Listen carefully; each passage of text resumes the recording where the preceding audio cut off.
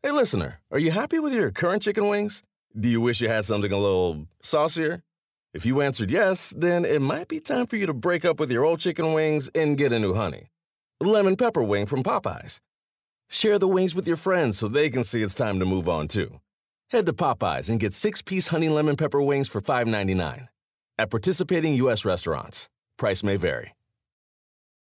If you don't know SiriusXM, then listen up. Commercial-free music, plus sports, comedy, talk, and news. They have it all. And right now, you can get your first 3 months of SiriusXM outside the car for just $1. Go to SiriusXM.com/busted to see offer details and to subscribe. Offer available to new SiriusXM streaming subscribers. SiriusXM, no car required. This is the Busted Open Podcast. You can listen to the full show weekdays from 9 a.m. to 12 p.m. Eastern on SiriusXM Fight Nation, channel 156. Welcome to the Busted Open Podcast. This is Dave LaGreca. On today's episode, WWE Hall of Famer Mark Henry and I recap an eventful Monday Night Raw, further dissect Money in the Bank, and speak to an 80s movie icon. WWE Hall of Famer Mick Foley showed up on Monday Night Raw last night to introduce a new championship, but the reaction was less than desirable. Mark and I also go back to Sunday's Money in the Bank and talk about why AJ Styles and Seth Rollins stole the show. Plus, Sensei John Kreese, actor Martin Kove from the Karate Kid movies and the new Cobra Kai YouTube series, joins us in studio. All that right now on the Busted Open Podcast. You feel bad for Mick Foley. It's not the fault of Mick Foley. It's just the fact that what a bad spot to be in. Like 24/7 championship. I mean, that's a rough one to take.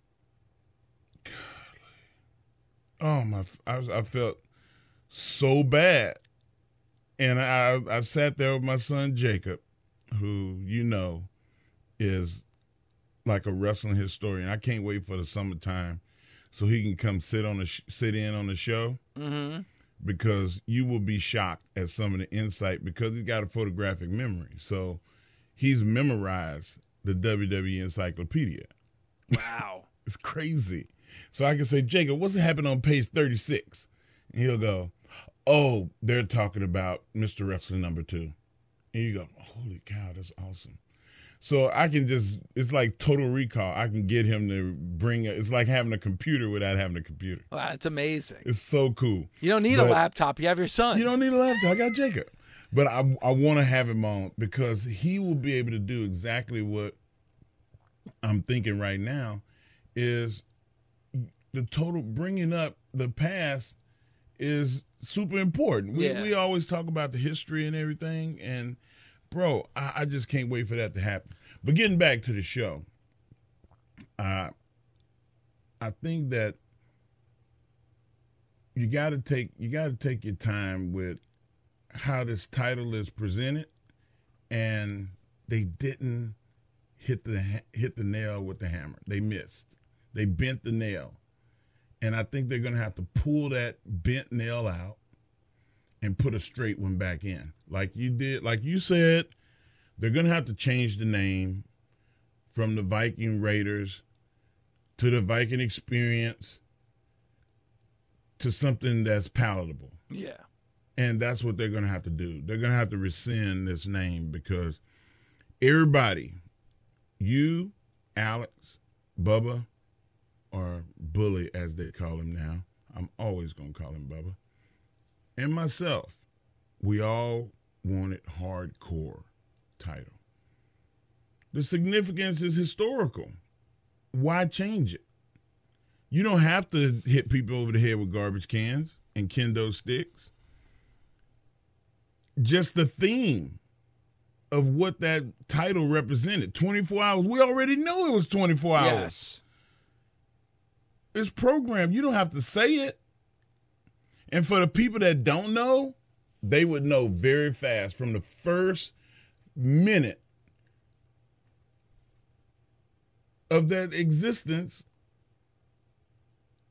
that it was 24 hours because people would be challenging the airport, catering, guys coming out of the bathroom with toilet paper hanging off their heel and getting rolled up.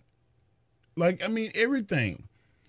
It would have been self-explanatory. I'm just disappointed. Yeah, and Mark, it started right off on the wrong foot. Now I'm hopeful like you. I'm hopeful, but again, like you said, with the nail being bent and have to pull it out and put a fresh new one in, they're going to have to do that next week when it comes to this title. Because first of all, they dug themselves into a hole.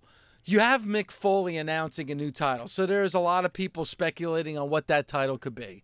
Obviously, Bully and I talked about it yesterday. You and I talked about it a year ago. About returning that hardcore championship. And you have Mick Foley introducing the title. So you know people who else are could you have found that's more synonymous with hardcore than Mick Foley? He's the guy. He's the guy. I could think of maybe 3 people. They could have got Tommy Dreamer. Mm-hmm. Hardcore Holly, Terry Funk. Hardcore Holly. That's it. Where you think everybody else is not with us. So I'm just, I'm hoping that we do the reboot. Yeah, because him pulling out that... The nail is bent, Dave. Yes, it's bent, and they're going to have to pull it out. But, will they? And here's the other thing. It's not even just that it's not the hardcore title, though it is the hardcore title because, like you said, it's the 24/7 championship. We knew the rules when it came to that hardcore championship. It's another ugly title and a long lineage of ugly titles for the WWE. And the reaction, as you heard from Mick Foley, and I feel bad for Mick Foley. Mick Foley's a legend, one of the greats. To hear that, and he wasn't him that was getting booed, it was the title. And then the way it was presented, Mark. And I had a lot of problems with the way it was presented. The fact of, first of all, they just threw it in the ring. Whoever grabs it first is the champion. I don't know what the hell was going on there. And then it was. I didn't mind that. Okay, so it kind of reminded you of like the early days of the XFL where they would throw the ball in the middle of the field, and whoever gets it has got the ball. You didn't like that? No. Because what happened? The first time they did it, somebody got injured. You're a football traditionalist. Yes, I am. Okay, so, but then it was who it came out. And this is where that I don't necessarily have a problem because this could be a major, major positive. You see the No Way Jose's and the Mojo Raleighs, a lot of guys that aren't really used on television coming out to win that championship. I think that's great because you have all this talent. We hear it from the nation all the time, Mark. People complaining and bitching about the fact that they got all this talent, they're not using the talent. This is a great way to say, all right, here's a talent base that we're not using. They're going to go after this championship title, correct? That's a positive. I think that's great. But the biggest thing, and this was glaring to me, they're backstage. And they have it was like a Benny Hill skit. Bobby Roode has the title. He's running with the title. You got a group of wrestlers running after him about 20 feet behind him. They run past Bobby Lashley and Baron Corbin, and Bobby Lashley and Baron Corbin are like, whatever. That's a title belt. I thought they had the looks on their faces that was a little different, Dave. I thought it was like, what's going on? Like, what's going on? Why is everybody running? Like, I thought it was something like that. Okay, because I thought that would be kind of cool if they got involved, because right away you're giving a rub to that championship title, saying that this is more than just like a mid-card title. This is something that could be significant that everybody wants to capture. But the fact that they didn't go after that title, and the fact that they kind of made it into a joke and a skit, I don't want this title to just be, slapstick sports entertainment humor, because you could really get over this mid-card talent if they have a championship title. Lance Storm sent out a tweet yesterday that I thought was extremely significant, and I want to read it, Mark, and get your take. Okay. With Foley introducing a new title on Raw tonight, that will make 11 championships and 14 people with title belts on the main roster. Think about that for a second. There's 11 championships on the main roster with 14 people holding it. That means if you're going to introduce a new title, that title better be significant, because I just don't want it to be slapstick. Yeah, but you know what, Dave? The whole theme of the 24-hour is there's a lot of comedy to it.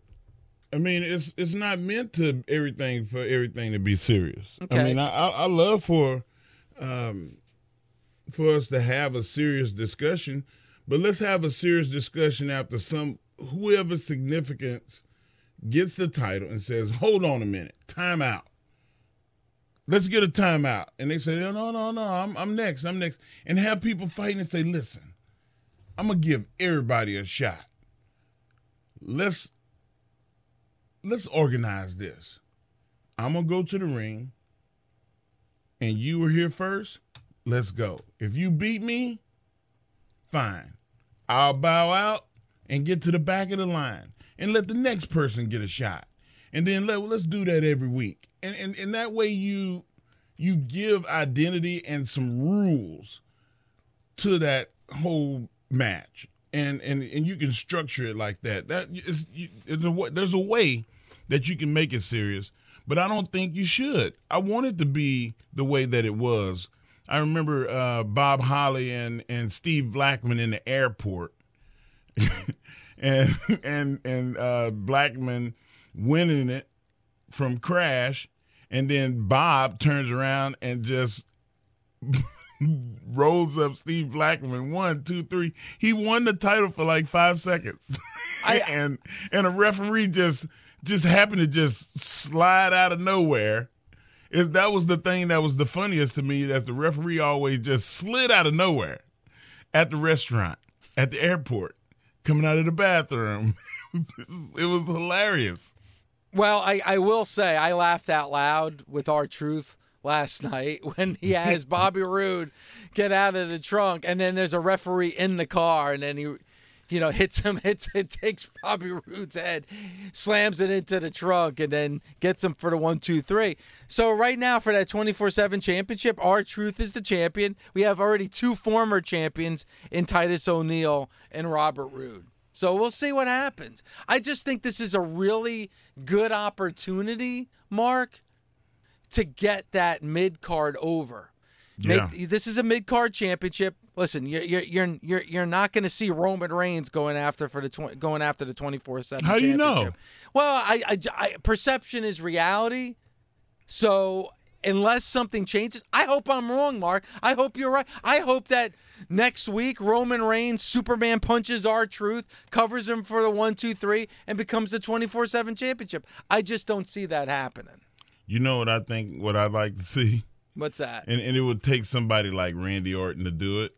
Is you see 2 guys and they're fighting and they like hit each other at the same time and they both go down and the title is on the ground in between them, and then Randy walked by and grabbed the title and look at one, look at the other. They're both down where you can pin them, and you go, nah. And you take one guy's arm and put it over the other guy and put the title on top, and the referee slides in. Like, you could do so much.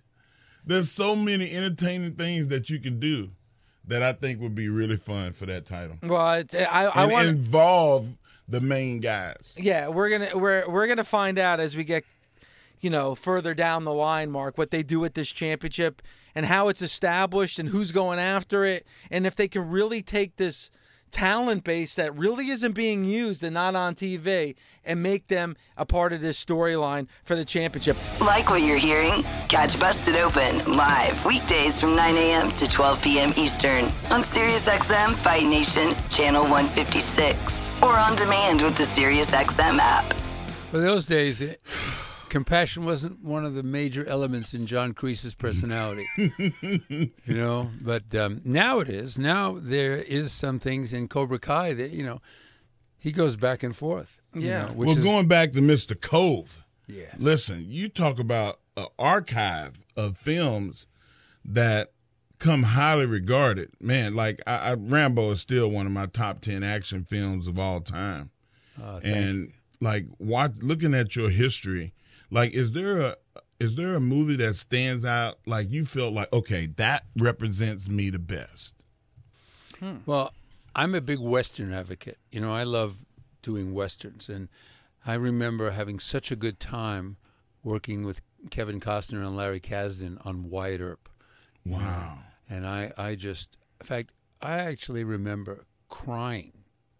when I had to leave the set.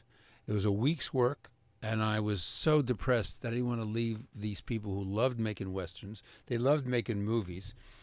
And it was like I just did Once Upon a Time in Hollywood, and, small part, but working with Quentin. It's guys who just love to make movies, and there's something quite different about working with people like that than just a regular job, But I think some of the best times I had were The Gambler, the last installment of The Gambler with Kenny Rogers. And I played a real live guy who was in the Wild Bunch, Blackjack Ketchum. And when he died, when he was hung, his neck tore away from his torso, and he was misweighted. The gallows were misweighted.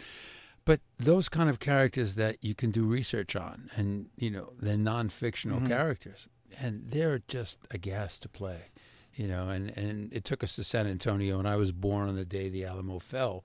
So I got to go to San Antonio and go to the Alamo and just have a ball while I was making my own little Western, That's pretty cool. Is there not an eerie feeling at the Alamo? It's magic, though. I anytime I'm flying anywhere in Texas, and I was just there doing VFW, a horror action movie with Stephen Lang, William Sadler, David Kelly, and I want to tell you, I just had a ball down there, and we went to Austin to do Cobra Kai for the world premiere, which was at the film festival at the South by Southwest. But it is eerie. If you think about 150 men fighting off 5,000, and most of the fortress is gone. So it's only a little bit of the church that was technically, the top was rebuilt at the turn of the century. But Texas is a place that I find fantastic. I'm a Dallas Cowboy fan, Oh, God. Yeah. Yes. Yeah. We just had Daryl Moose Johnston on our show on Friday, and you're talking to two of the biggest Dallas Cowboy fans right here. So you're it's the best. You're in good company, Yes. sir. Well, I was making this movie for the last 5 weeks. We just wrapped about 2 weeks ago, and I went to a friend of mine. The stunt coordinator's wife worked for the Cowboys, so they took me to the headquarters, and I went to the Star, and I went all around, and I saw the 2 fields are there, and in the pro shop, and he pays for breakfast and lunch for all his employees, Jerry Jones. Yeah. And the complex itself is just amazing, truly amazing. I was so impressed with everything that was there. And I was an Oakland Raider fan. I mean, I was a major, when I got out to California, I was a Raider fan, and I didn't have I played soccer. I was a goalie, and it was the closest thing to wanting to play football. But I didn't go to colleges or high schools that had football teams here in New York. And so ultimately, when I got out to the coast, I became friends with the doctor of the Raiders, Dr. Rosenfeld, and he took James Garner and I to the fields, and we'd watch the games on the field, There's so much to talk to you about, because you just mentioned that you were born and raised here in New York, in Brooklyn, correct? Yeah. And then you just mentioned another legendary great actor, James Gardner, and I know you did an episode of the Rockford Files, and you did a lot of those iconic shows in the 70s, Rockford Files, Starsky and Hutch, Quincy. What was that like to act with some of those huge superstars at the time back then? The cool thing about it, if you were smart enough not to come on to them, not to like goo goo gaga and just lay back, it was like even before those movies. In 76, when I did The White Buffalo with Charlie Bronson, I played Jack McCall, the guy who kills Wobbly Hickok in history. And he and I are meeting in The White Buffalo 2 years before Jack McCall assassinates him. And I just laid back with Charlie Bronson, and I loved Charlie Bronson. It was 1976, so I was into The Great Escape, I was into Dirty Dozen, I was into The Man with the Camera, the series he did in the late 50s. I loved Charlie Bronson. Here I was working with him on a Western set, and I was in heaven, but I just stayed cool. I brought in about 5 8x10s, not for autographs. And I didn't want him to sign it. I just brought him pictures of him with the axe over his shoulder from Magnificent Seven. Wow. When he's chopping trees with the kids, and I just and another movie when hell broke loose and a bunch of stuff. And I remember him saying, God, I was ugly. And I said, no, man, you weren't ugly, you know. And I never asked him for an autograph. And I found out, you know, when I was working the scene, he says, who is this kid behind the bar doing the scene? And Pancho Coner, his agent at the time, said, it's this guy, Marty Cove, we got him.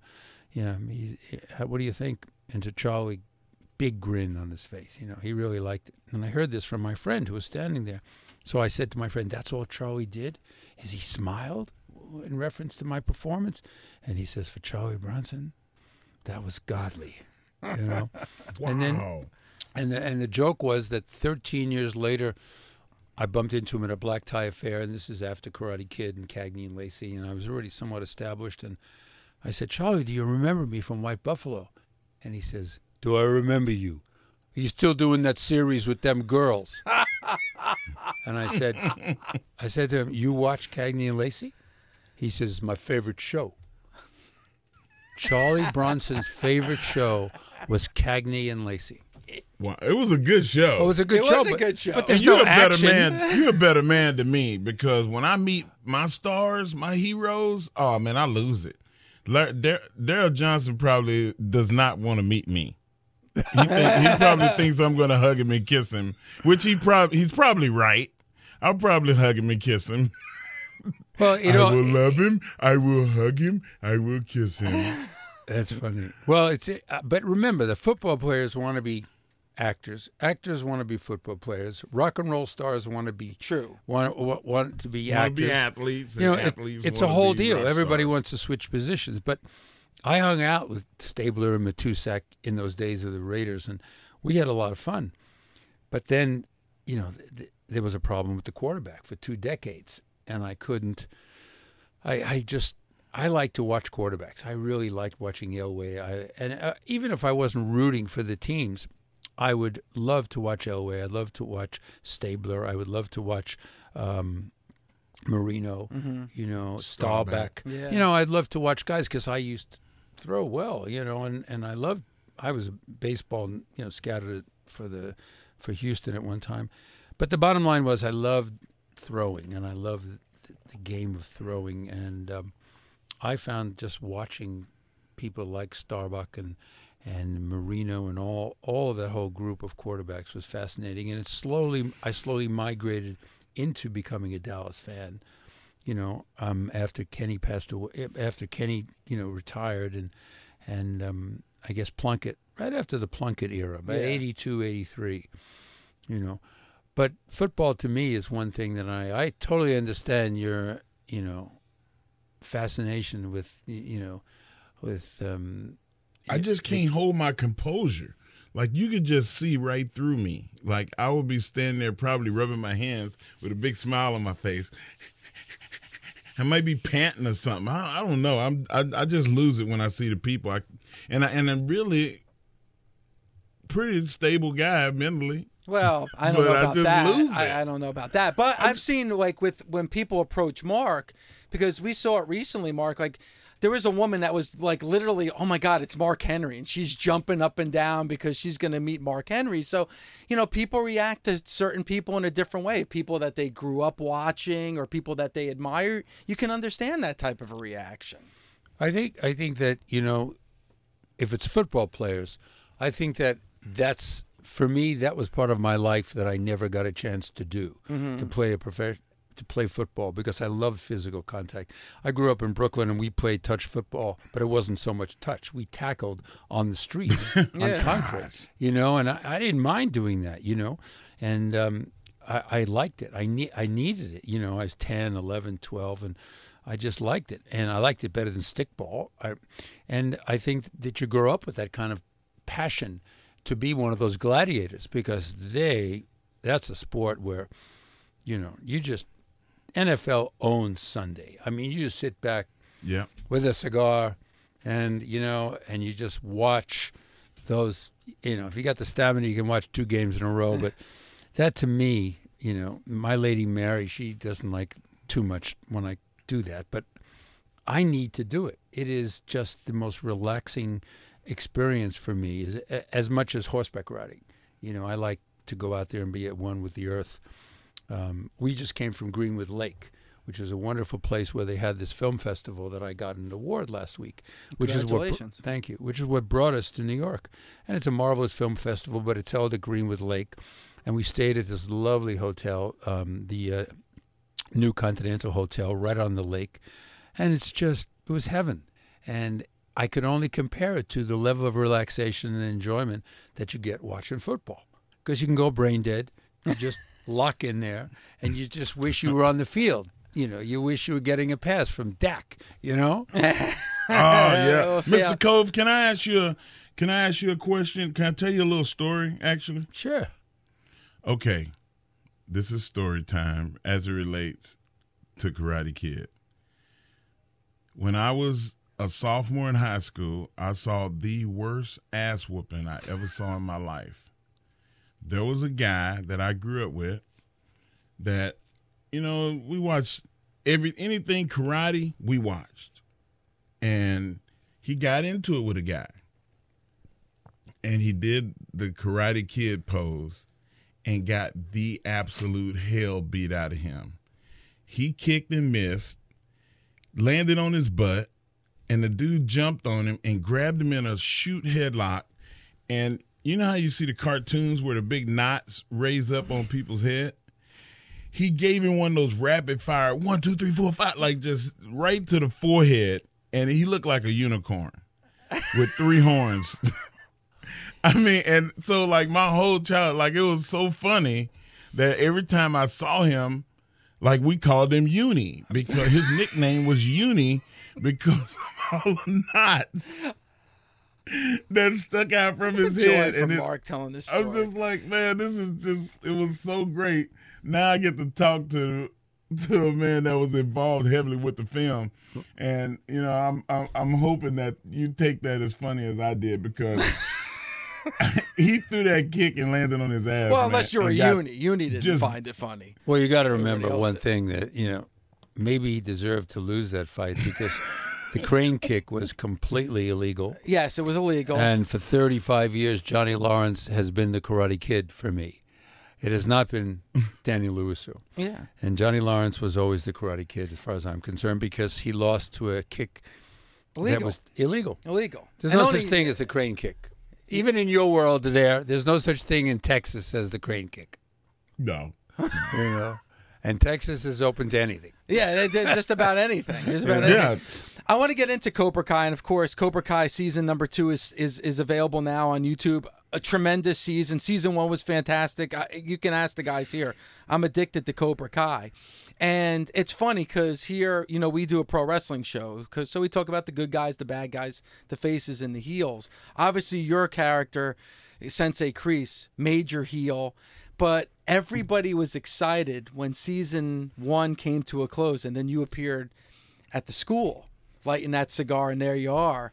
And you dominated season 2 because I think what we're finding out with Cobra Kai, with Johnny and with Daniel LaRusso, there's no really good guys or bad guys. It's a gray area. Like everybody's kind of gray, including Sensei Kreese.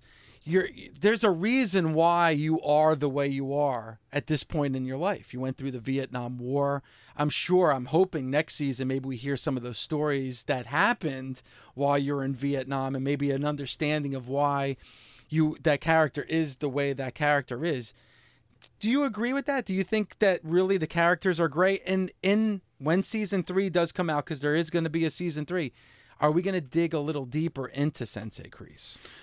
Well, you know, we never know what's going to happen with the script until really close to the time we start shooting. But yes, to answer your question, there will be, you know, greater depth.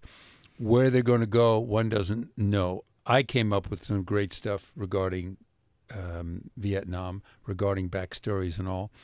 They already thought these things out. Whether they're going to use them or not, we don't know because we're always surprised. Mm-hmm. We're always surprised. But I signed on to the show wanting a level of texture to play rather than the stoic tough guy that you are up there. You know, I mean, it's just, you know, it's kind of it's cool. Karate Kid 1, Karate Kid 2, Karate Kid 3 was my vehicle, and then they brought in Terry Silver to come and play what I originally was going to do. The whole sting in Karate Kid 3 was done by John Kreese. I got a TV series, couldn't do it, so they put me on the periphery of the film. Interesting. Yeah, and oddly enough, you can't really disenfranchise the villain. If you try to disenfranchise Darth Vader from Star Wars, there would be a massive revolution, and people probably wouldn't go to see the picture. But the bottom line was that I was told they will write lots of colors in for season 2, and they did. And the reason why we all like the show so much, Ralph and Billy and I, is because not only are they just terrific writers, they wrote Harold and Kumar, they wrote Hot Tub Time Machine, but they're smart guys. They watched these movies when they were 6 years old, and now they've been continuing the story, but not making a sequel, creating some sort of epic that the whole family can gather around, like the old Ed Sullivan Show, and sit there and watch it and have something for everybody. My 10-year-old cousin that I'm staying with, she's 10 and she loves the show and she's really smart. The kids today are so sophisticated with entertainment that you must write characters to be gray. If you try to write white hats and black hats, you'll get what happened to the Western. Mm-hmm. Now we have to create Westerns where all the characters are gray as well, and they do that. They have automatically done that. This perception of what works is so high that you just sign on and you believe in them.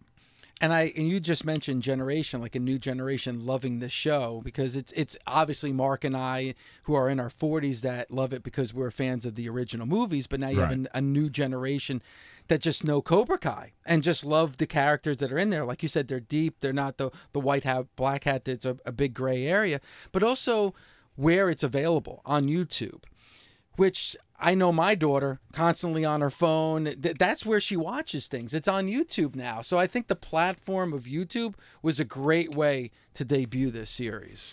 And originally I think it was Amazon and Netflix. They all bid for it, but they had certain restrictions. And YouTube just let them go without restrictions. And the writers could write and they direct and, they edit. We had a rough year last year because we didn't finish all the work because everything was written so well.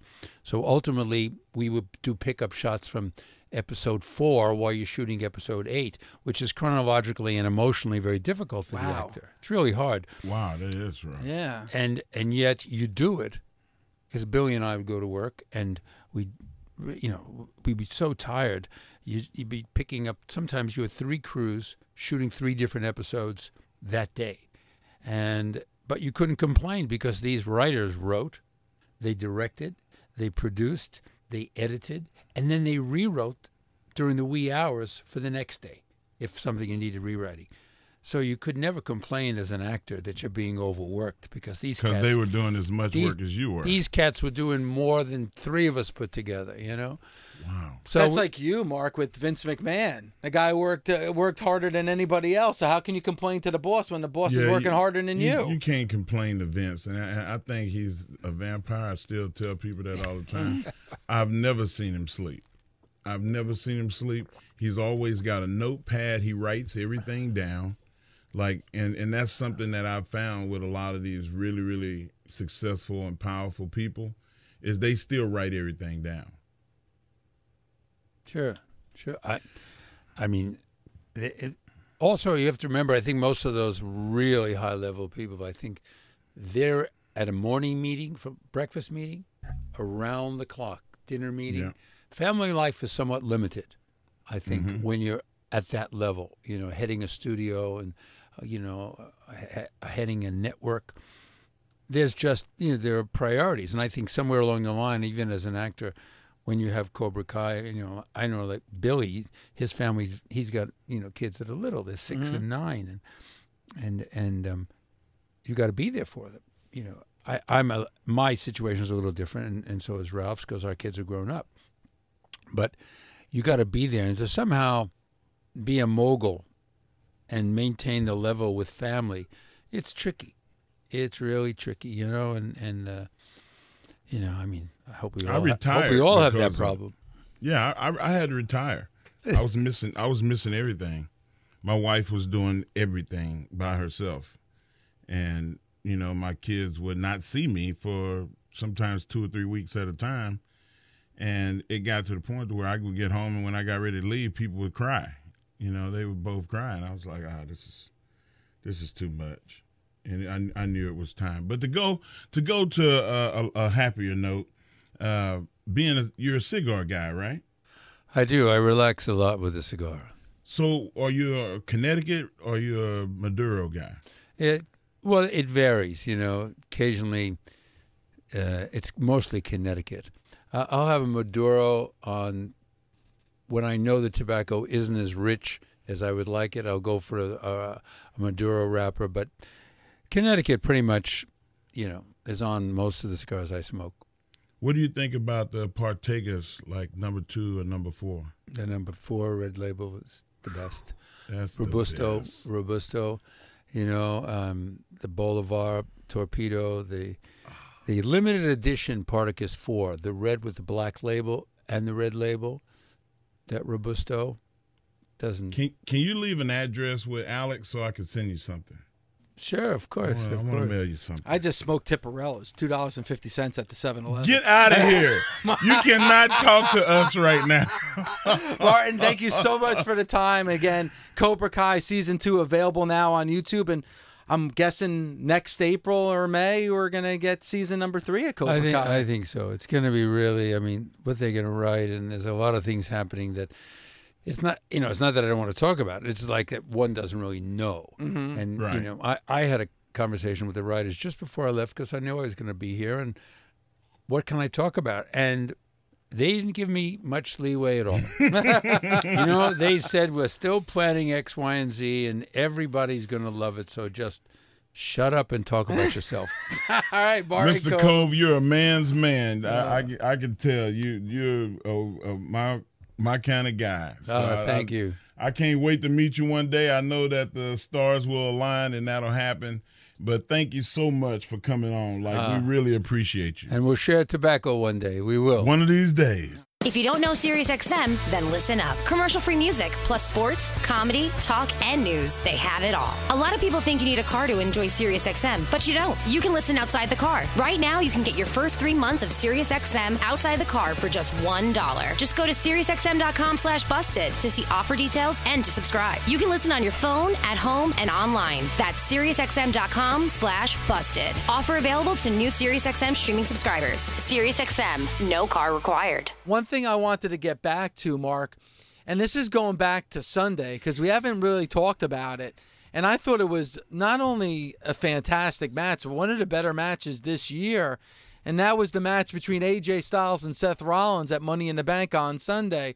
What did you think of the contest between AJ and Seth? And I think, you know, pretty cool contest for Seth now that was his first pay-per-view under his belt as Universal Champion after WrestleMania 35. I love the word contest because both of those guys are such unbelievably talented guys. Their skill sets match. They can do all of the same stuff. They can fly. They can grapple. They entertain you. Like, there's no limit to their talent.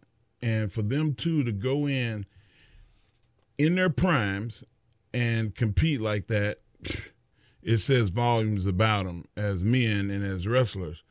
But more than anything, I like the story they kept telling.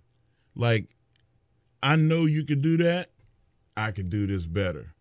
And at the end, they shook hands like two real true baby faces would do.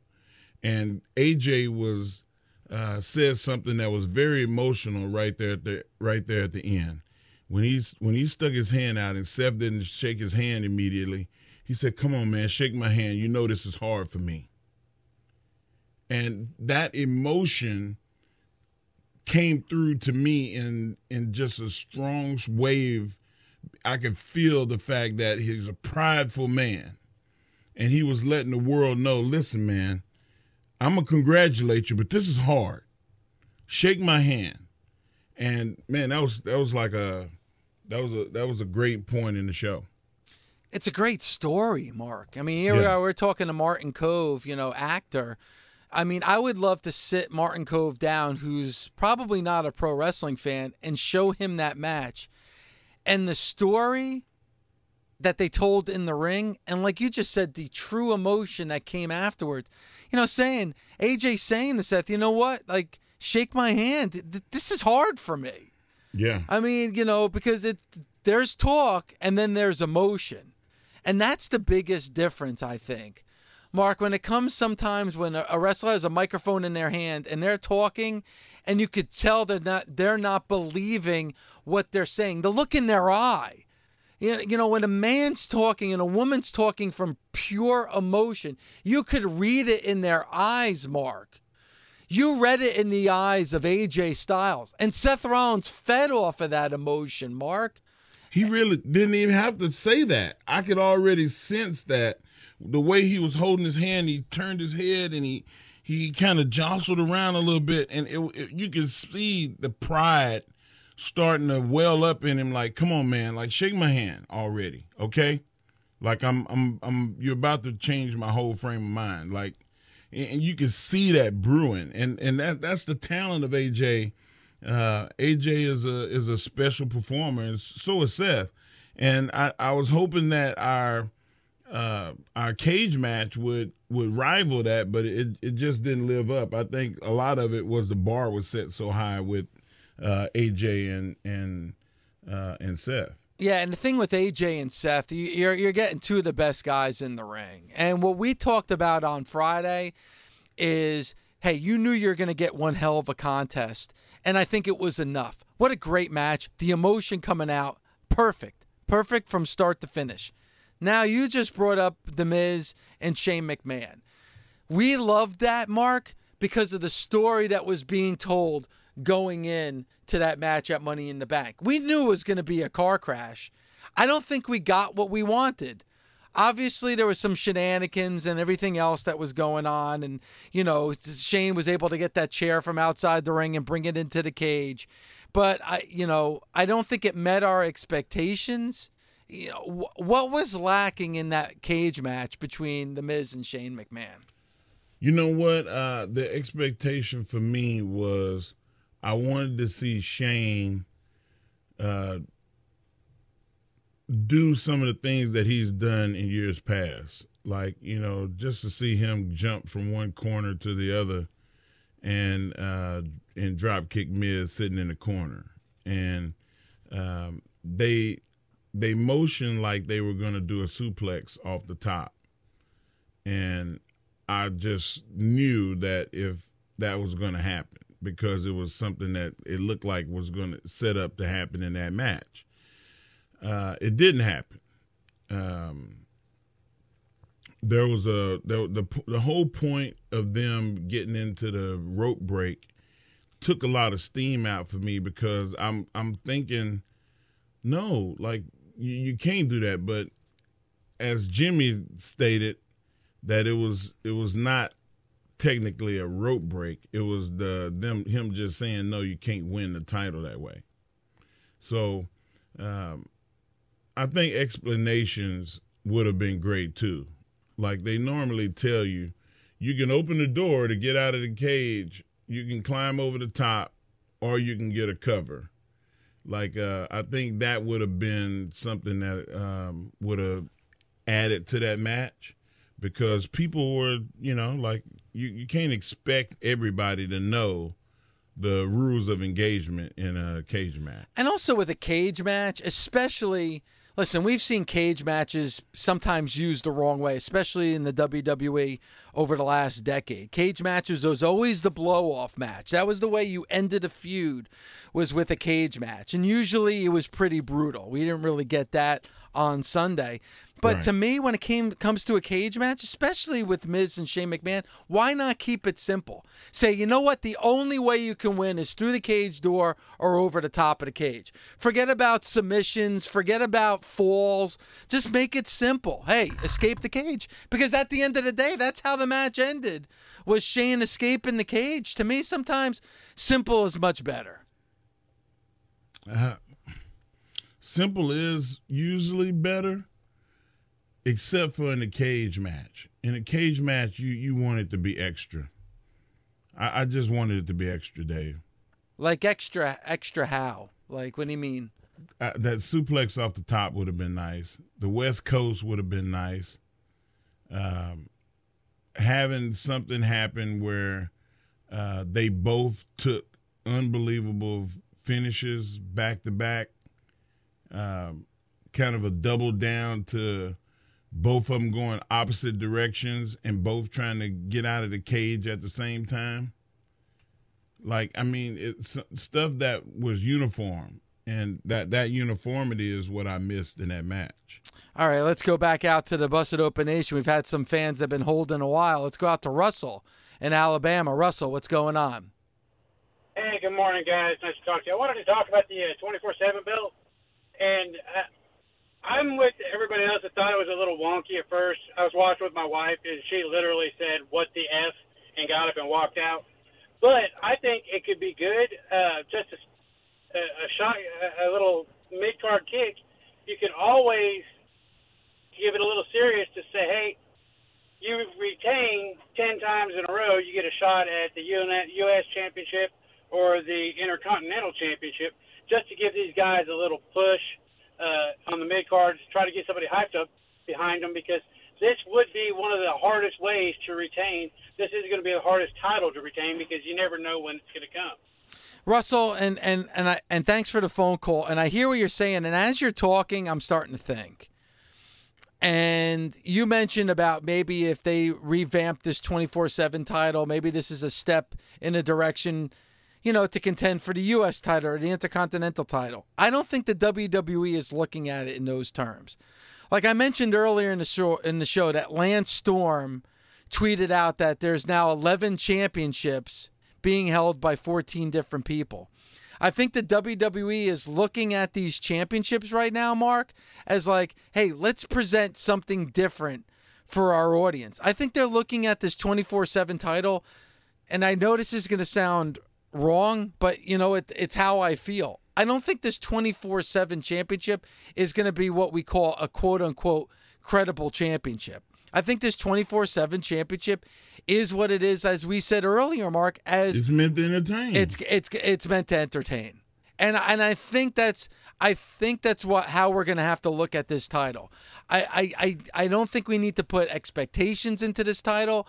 I don't think we need to look at this title as, hey, if you capture this title, you're the next contender for the WWE Championship or the Universal Championship. I think they're looking at this championship title as just purely entertainment. I hope that the fans don't turn on this whole deal, this whole angle, because they're not getting exactly what they want. I think that, we got to bear with it and hope for the best, just like we did with Viking Experience. Mm-hmm. Let's just hope that we get what we want and not make demands and shun it. Like, let's don't do that. So you're saying keep your expectations low when it comes to this championship? Yeah, basically, yes. I mean, I again, like you said, earlier on, like when you had the wrestlers chasing each other in the back, and Bobby Lashley and Baron Corbin are kind of looking on like, what's going on here? You're not going to get those guys involved with this championship. This is kind of like for that lower mid card, and I think it's just purely when it comes to entertainment value. All right, when we come back, Mark, I want to finish up on the conversation. I want to, you know what? Forget it. I'm not going to break. I was going to break. I'm going to take more phone calls. I'm going to change the rules. Let's go out the rules. Let's go out to Jacob in New York. Jacob, what's going on? Hey, what's up, guys? I just wanted to get your thoughts, on the whole Hangman Page situation going on Saturday, with how Pac isn't going to be on the show.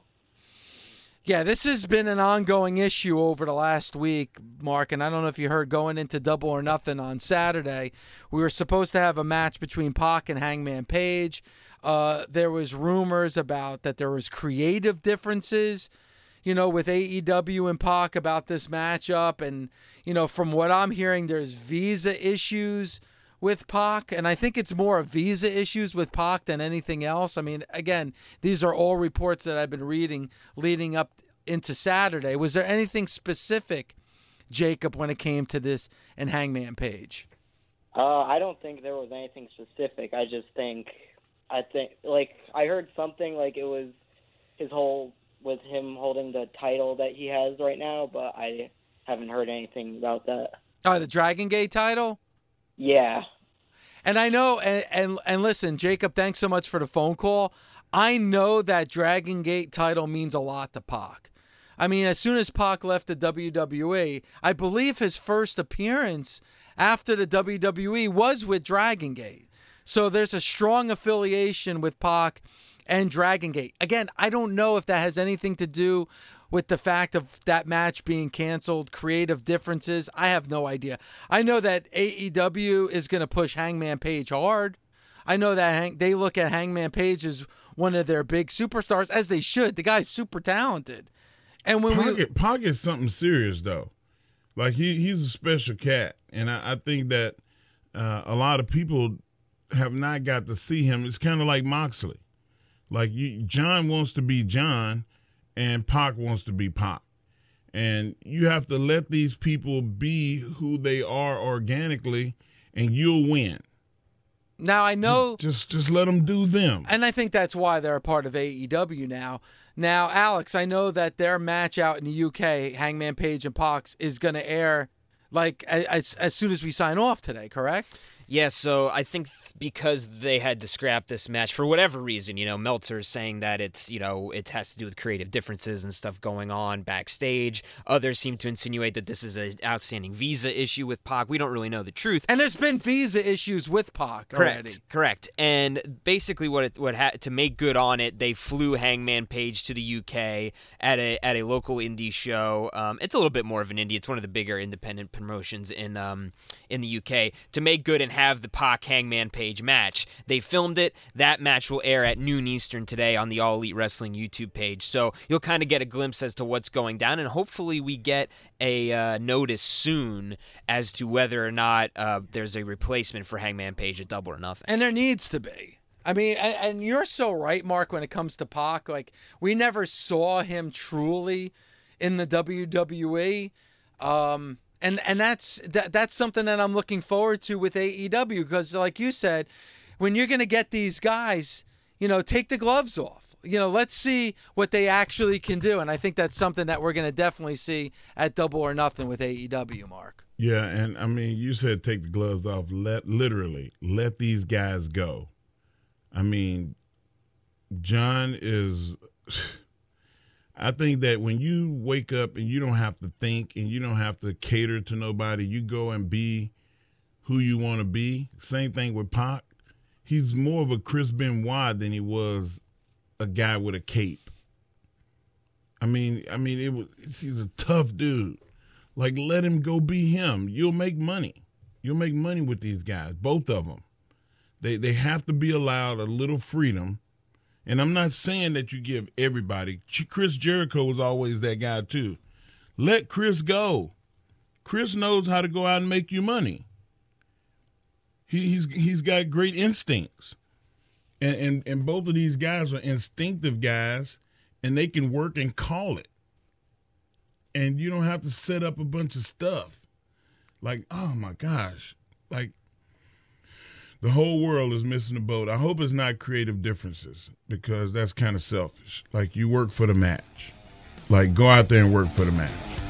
Thanks for listening. Catch us weekdays on Busted Open from 9 a.m. to 12 p.m. Eastern on SiriusXM, Fight Nation Channel 156. The Busted Open Podcast. Reese's peanut butter cups are the greatest, but let me play devil's advocate here. Let's see. So, no, that's a good thing. That's definitely not a problem. Reese's, you did it. You stumped this charming devil.